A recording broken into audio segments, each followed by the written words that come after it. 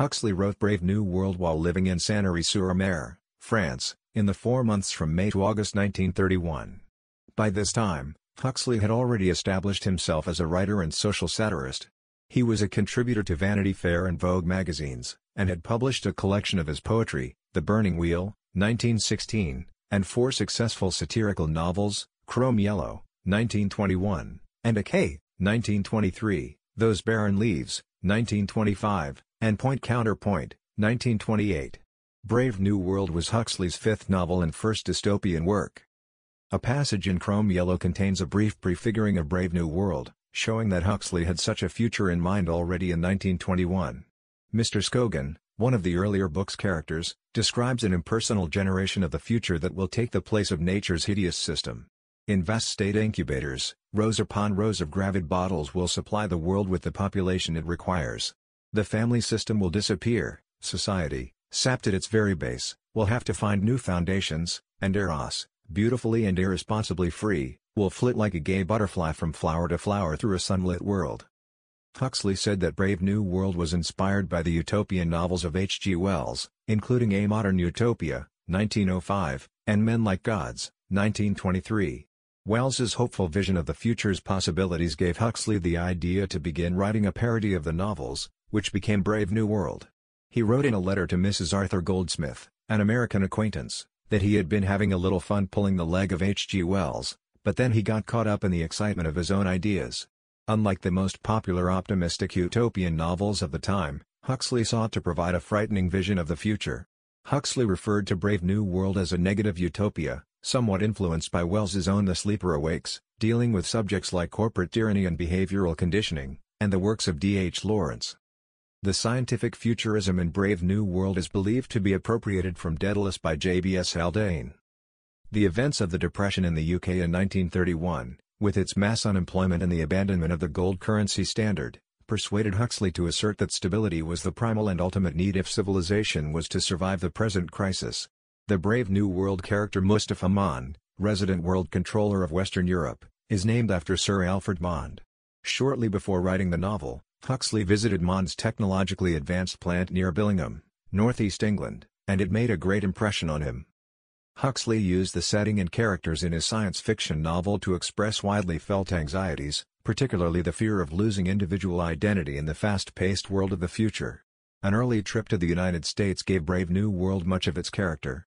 Huxley was outraged by the culture of youth, commercial cheeriness, and sexual promiscuity, and the inward-looking nature of many Americans. He had also found the book My Life and Work by Henry Ford on the boat to America, and he saw the book's principles applied in everything he encountered after leaving San Francisco. Ladies and gentlemen, the distinguished author, Mr. Aldous Huxley. Brave New World is a study of the future as it may be unless we are extremely careful. It depicts a society in which man has replaced nature by science, morality by drugs, individuality by total conformity. It is a hideous prospect, yet we seem determined to follow this path of self-destruction. But Brave New World need not be our future. The choice, after all, is always in our own hands.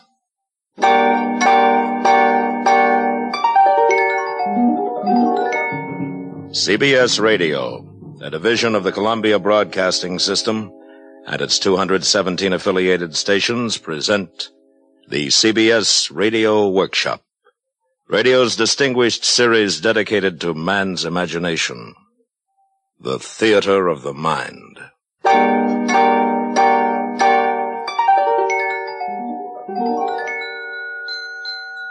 Tonight, part 2 of 2 half-hour programs devoted to one of the world's most shocking and famous novels, Aldous Huxley's terrifying forecast of the future, Brave New World. And we are proud to once again have Mr. Huxley as our narrator. Original music is composed and conducted by Bernard Herrmann.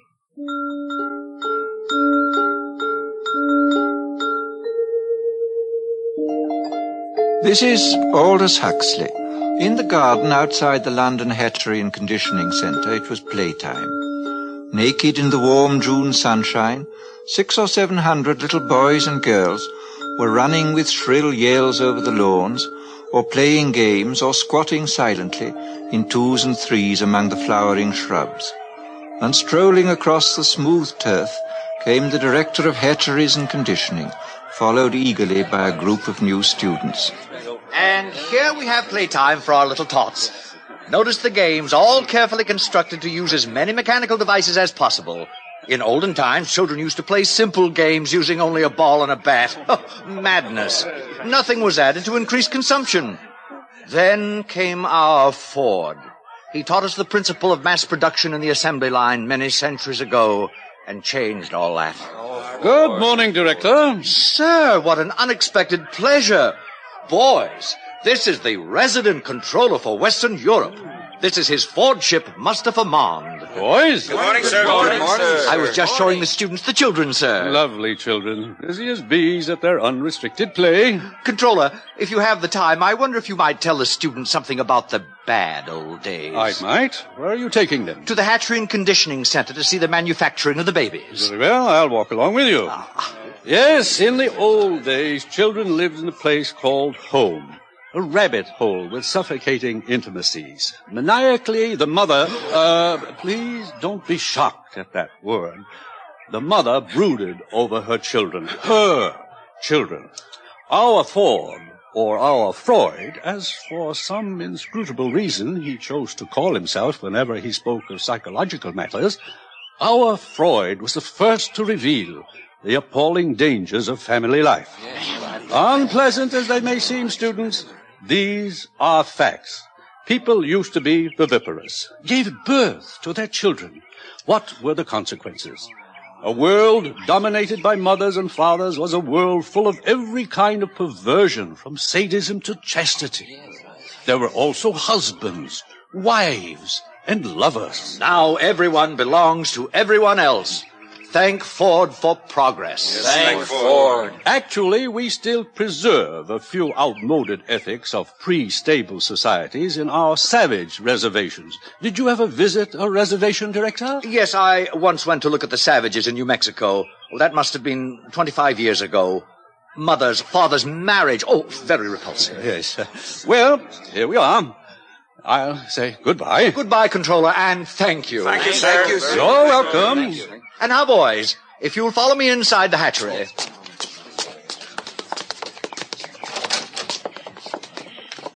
Look, Bumble knows you're exhausted by dating. All the must not take yourself too seriously and 6'1" since that matters. And what do I even say other than hey? Well, that's why they're introducing an all-new Bumble with exciting features to make compatibility easier, starting the chat better, and dating safer. They've changed, so you don't have to. Download the new Bumble now. And here we are, a hive of activity. Alpha's superintending, Beta's doing the skilled work, Gamma's in green, busy at routine jobs, and Delta's in khaki, incapable of doing anything except sweeping the floor. Every member of society perfectly content to belong to his predestined caste. Except for a few criminal exceptions, which reminds me, one of those criminal exceptions is meeting us here at 11. An Alpha Plus, no less, Mr. Bernard Marks. What has he done, sir? What has he done? He refuses to participate in mechanical sports. He is lax. Here he comes now. Good morning, Director. Mr. Marks. You and Lena Crown returned from the Savage Reservation last night, I understand. Yes, sir. We visited some of the places you told me about last week, Director. In fact, we silence. Your attention, please. Everyone step this way.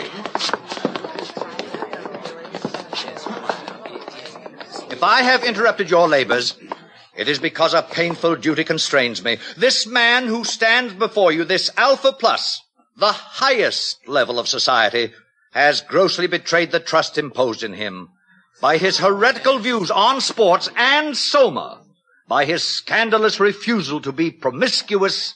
He has proved himself an enemy of society, a subverter, ladies and gentlemen, of all order and stability, a conspirator against civilization itself. For this reason, I am ordering his immediate transference to a subcenter of the lowest order. In Iceland, he will have small opportunity to lead others astray by his unfordly example. Bernard Marx, can you show any reason why I should not now execute the judgment passed upon you? Yes, I can. What did you say? You told me you visited the Savage Reservation 25 years ago, Director, with a young Beta Minus, I believe. You told me she was lost during a storm, and that you returned without her. I thought perhaps you'd like to see her again. Linda! Thomas! Oh, Thomas, it's me. Don't you remember? You're Linda. Oh, I knew I'd recognize you, Thomas. You look just the same. No one ages here. Thomas, look at me. I'm Linda. Remember? Hug me. Hold me. What is the meaning of this? Who is this hag? Thomas. Oh, Thomas, it's Linda. Linda, you're Beta Minus. John, look, it's him. It's your father. Father! What's the meaning of this disgusting joke? Who is this savage and this dreadful woman? Take them away! It isn't a joke. It's absolutely true. I'm his mother, and you're the father. Father, it's me, John. I'm your son. And now who is guilty of antisocial behavior, Director? No!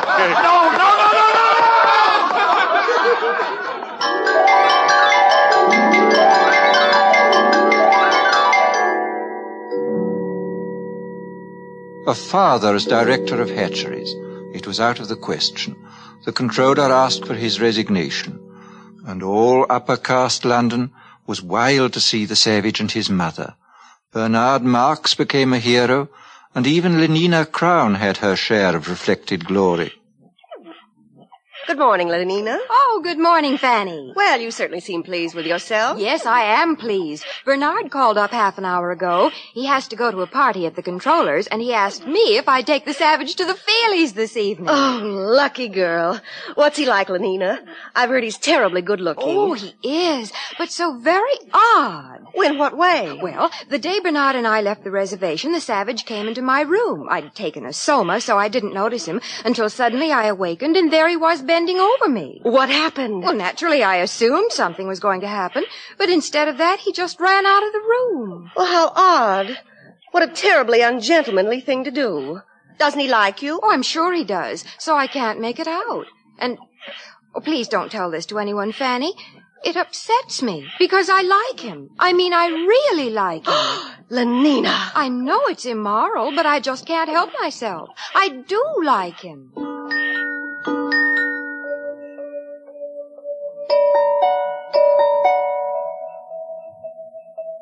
The days passed. Success went fizzily to Bernard's head. His diffidence turned to bumptiousness. His nonconformity was forgotten, and he became completely orthodox. The resident world controller appointed him official escort for the savage and asked him to make regular reports on the young man's reactions to civilization. This Bernard did assiduously.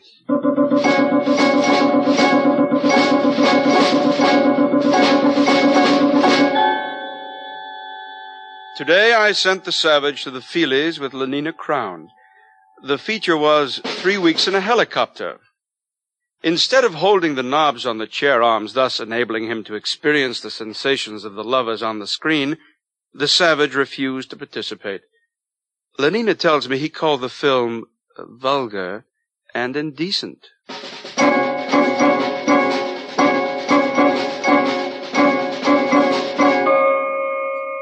The savage refuses to take soma and seems most distressed because the woman, Linda, his M-O-T-H-E-R, remains permanently on summer holiday. In spite of her senility and the extreme repulsiveness of her appearance, the savage frequently goes to see her and appears much attached to her.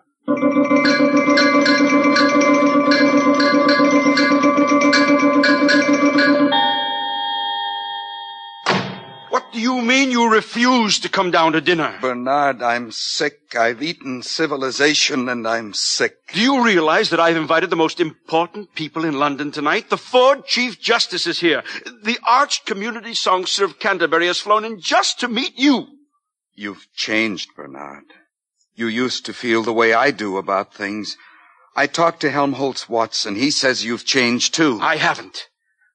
Listen, if you don't come downstairs for my dinner party, I'll be the laughingstock of London. I'll come. Just let me read this to you first. One day, many years ago, I found this book in my mother's room. One of the Indians had found it in a cave.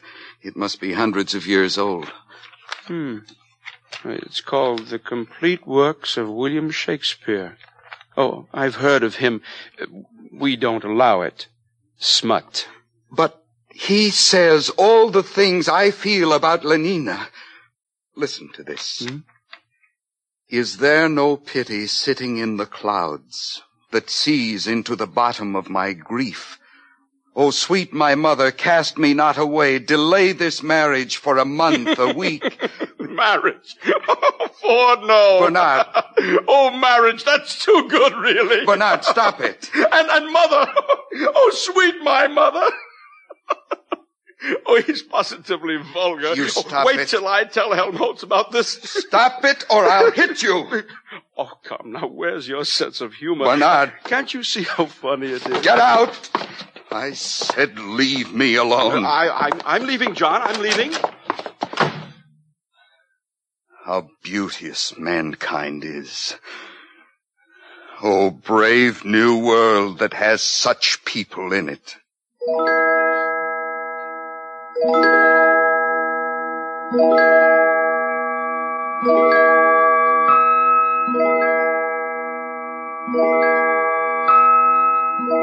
The next morning, a pneumatic young girl, crisply clad in a beta-minus viscose linen suit, stood outside the door of the Savages' apartment, and somewhat nervously rang the buzzer. What? Lenina. You don't seem very glad to see me, John. Not glad. Oh, if you only knew. May I come in, then? May I kiss your hand, Lenina? My hand? Admired, Lenina. Indeed, the top of admiration, worth what's dearest in the world. I wanted to do something first to show I was worthy of you. What are you talking about? Lenina, tell me something. I'll do anything you tell me, anything at all. I'd sweep the floor if you wanted. But we've got vacuum cleaners here. It isn't necessary. No, of course it isn't necessary. But some kinds of baseness are nobly undergone. I'd like to undergo something noble, just to show you how much I love you, Lenina. Do you mean it, John? Yes, but I hadn't meant to say it, not until I... Listen, Lenina, on the reservation, people get married. Get what? For always. They make a promise to live together for always. What a disgusting idea. Answer me this question, John. Do you really like me or don't you? I love you more than anything in the world. Well, then, why on earth didn't you say so? Come here to me, John. Hug me. Oh, but Lenina... Hug me till you drug me, honey. Kiss me till I'm in a coma. Lenina, what are you doing? No, get away from me. Don't come near me. Hug me, honey. You strumpet. A gran is better than a dad. Get out. But don't you want Get me? out of my sight. John! Before I kill you. Oh, he's mad. He's gone mad. Oh, thou weed, who art so lovely fair and smell'st so sweet that the sense aches at thee. Impudent strumpet, impudent strumpet, impudent strumpet. Hello? Yes, this is Mr. Savage. Who's ill? Linda. My mother dying. Yes, I'll come at once.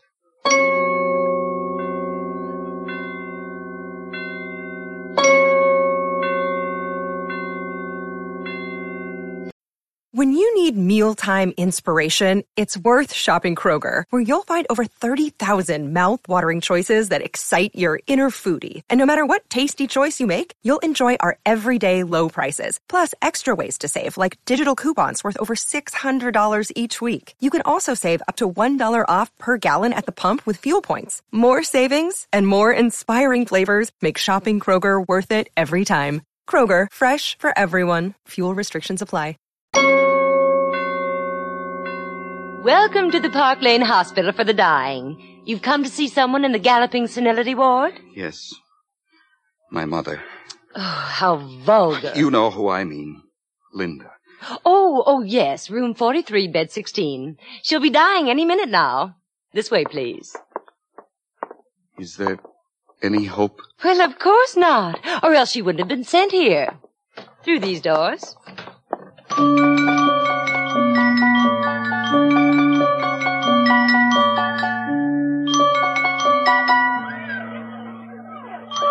What are these children doing here? Death conditioning, of course. It starts at 18 months. Every tot spends 2 mornings a week in a hospital for the dying. All the best toys are kept here, and they get chocolate ice cream on death days. They learn to take dying as a matter of course. This way. Oh, here we are. Well, I must go. I've got my batch of children coming. Time for their chocolate ice cream.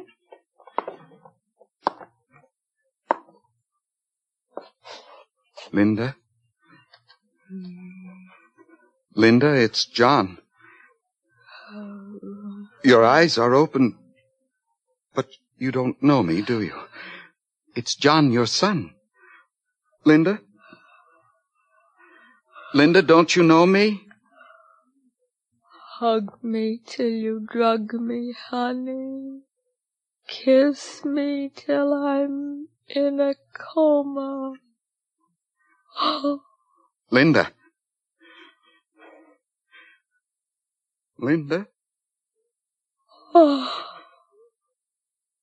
Mother.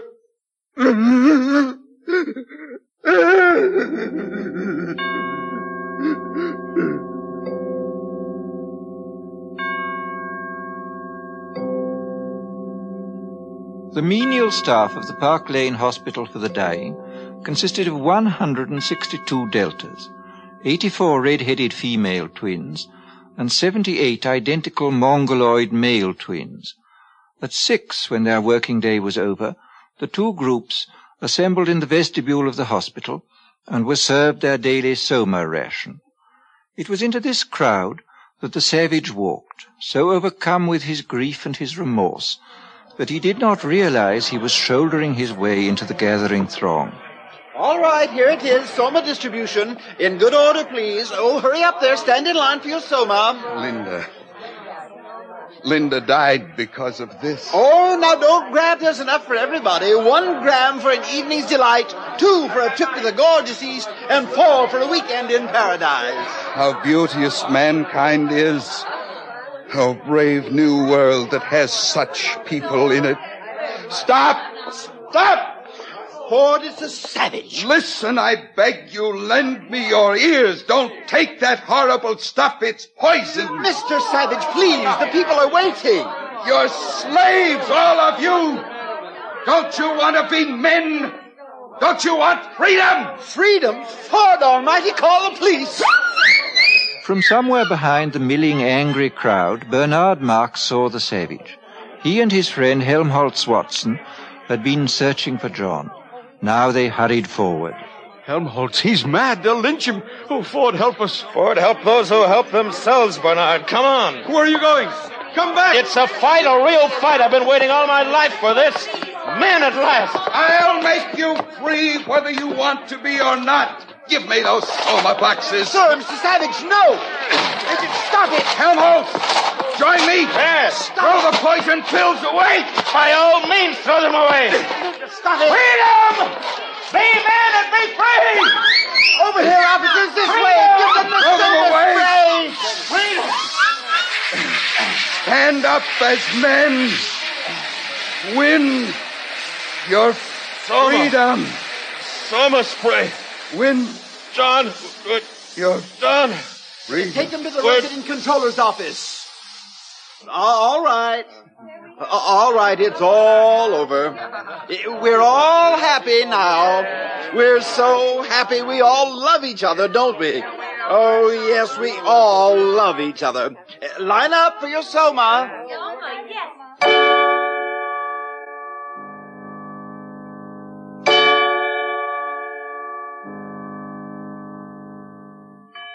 So you don't much like civilization, Mr. Savage? No, I don't. John, you're talking to the resident controller. We don't need your comments, Mr. Marks. I think civilization is horrible. And yet people are happy. They get what they want, and they never want what they can't get. They're well off, they're safe, they're never ill, they're not afraid of death, they're blissfully ignorant of passion and old age, they're plagued with no mother or father, they've got no wives or children to feel strongly about, they're so conditioned that they practically can't help behaving as they ought to behave. And you ask them to chuck this all away for liberty? My good boy. All the same, it seems quite horrible to me. Of course it does. Actual happiness always looks pretty squalid in comparison with the overcompensations for misery. And being contented has none of the glamour of a good fight against misfortune. Happiness is never grand. They call this happiness. Working at an embryo assembly line, manufacturing babies. Science, my boy. Besides, they like it. Well, Mr. Marks, the time has come. You are being sent to an island. To an island? Oh, please, sir.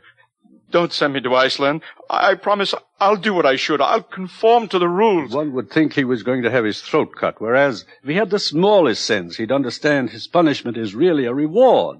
He'll be sent to an island where he'll meet the most interesting set of men and women in the world. All the people who weren't satisfied with orthodoxy. Everyone, in a word, who's anyone. Then why didn't you go to an island yourself? Because, finally, I preferred this. Sometimes I regret it. Happiness is a hard master, particularly other people's happiness. Well, gentlemen, there are many islands available. Which climate do you choose, Mr. Watson? Well, I should like a thoroughly bad climate. I think I'd write better if I had to contend with difficulties. How about the Falkland Islands? That would be fine. Good. You may leave now. You too, Mr. Marks. Goodbye, Helmholtz. Goodbye, Bernard. Goodbye, John. Goodbye, John. One more question. Of course. Where is God in this scheme of yours? It's a subject that has always had a great interest for me. You've never read this, of course, the Holy Bible, New and Old Testaments. I've got quite a few revolting old books like that here. But if you know about God, why don't you tell the people? This book is old. It's about God hundreds of years ago, not God now. But God doesn't change. Men do, though. No, my friend. Call it the fault of civilization. God isn't compatible with machinery and scientific medicine and universal happiness. But when you're alone, it's natural to believe in God. When you're quite alone in the night, thinking about death. But people are never alone now. We make them hate solitude, and we arrange their lives so that it's almost impossible for them ever to have it. No solitude, no God. Is that why there's no self-denial here? No God, no reason for it? Of course. Industry and prosperity are only possible when there is no self-denial. If there were, the wheels would stop turning. But God's the reason for everything noble and fine and heroic. My dear young friend, civilization has absolutely no need for nobility or heroism. You're conditioned so that you can't help doing what you ought to do. And what you ought to do is, on the whole, so pleasant. So many of the natural impulses are allowed free play that there really aren't any temptations to resist. Anybody can be virtuous now. No temptations, no inconveniences. But I like the inconveniences. We don't. We prefer to do things comfortably. But I don't want comfort. I want God. I want poetry. I want real danger. I want freedom. I want goodness. I want sin. In fact, you're claiming the right to be unhappy. All right. I'm claiming the right to be unhappy. Not to mention the right to grow old and ugly and impotent. The right to have cancer. The right to have too little to eat. The right to live in constant apprehension of what may happen tomorrow. The right to be tortured by unspeakable pains of every kind. I claim them all. You're welcome.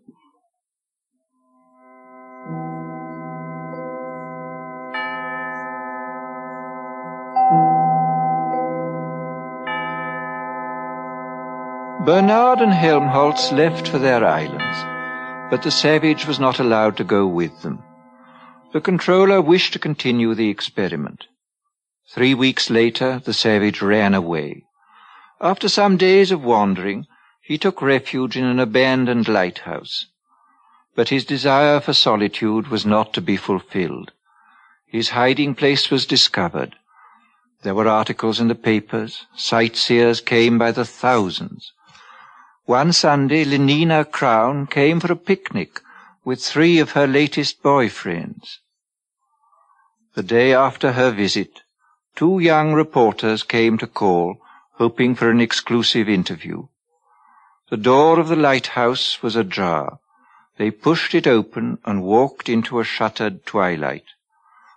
Through an archway on the further side of the room, they could see the bottom of the staircase that led up to the higher floors. Just under the crown of the arch dangled a pair of feet. They called. No one answered. They saw him. At last the savage had found solitude. He was alone, quite alone.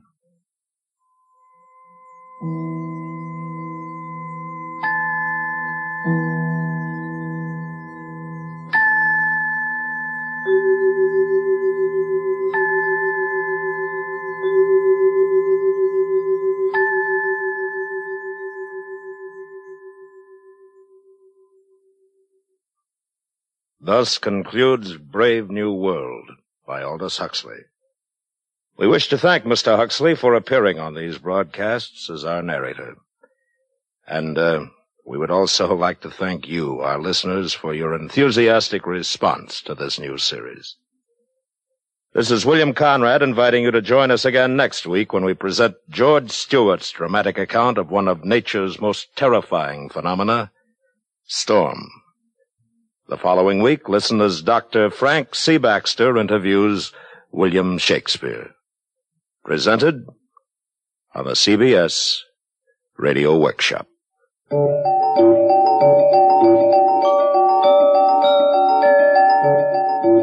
CBS Radio Workshop is produced and directed by William Frug. Brave New World was adapted for radio by Mr. Frug. Featured in the cast were Joseph Kearns, Herb Butterfield, Bill Idelson, Gloria Henry, Charlotte Lawrence, Parley Bear, Doris Singleton, Jack Crucian, Vic Perrin, and Lorene Tuttle. Original music composed and conducted by Bernard Herrmann.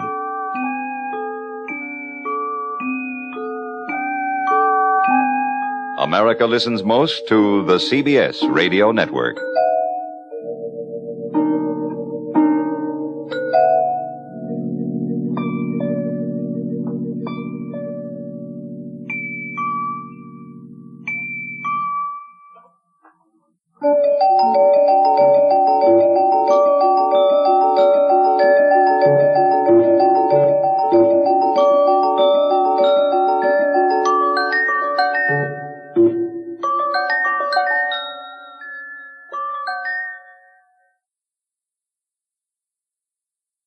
Retro Radio Today does not claim ownership over copyrights to any radio shows on our podcasts. The work in this episode has been identified as being free of known restrictions under copyright law, including all related and neighboring rights. The show copyrights are believed to be expired.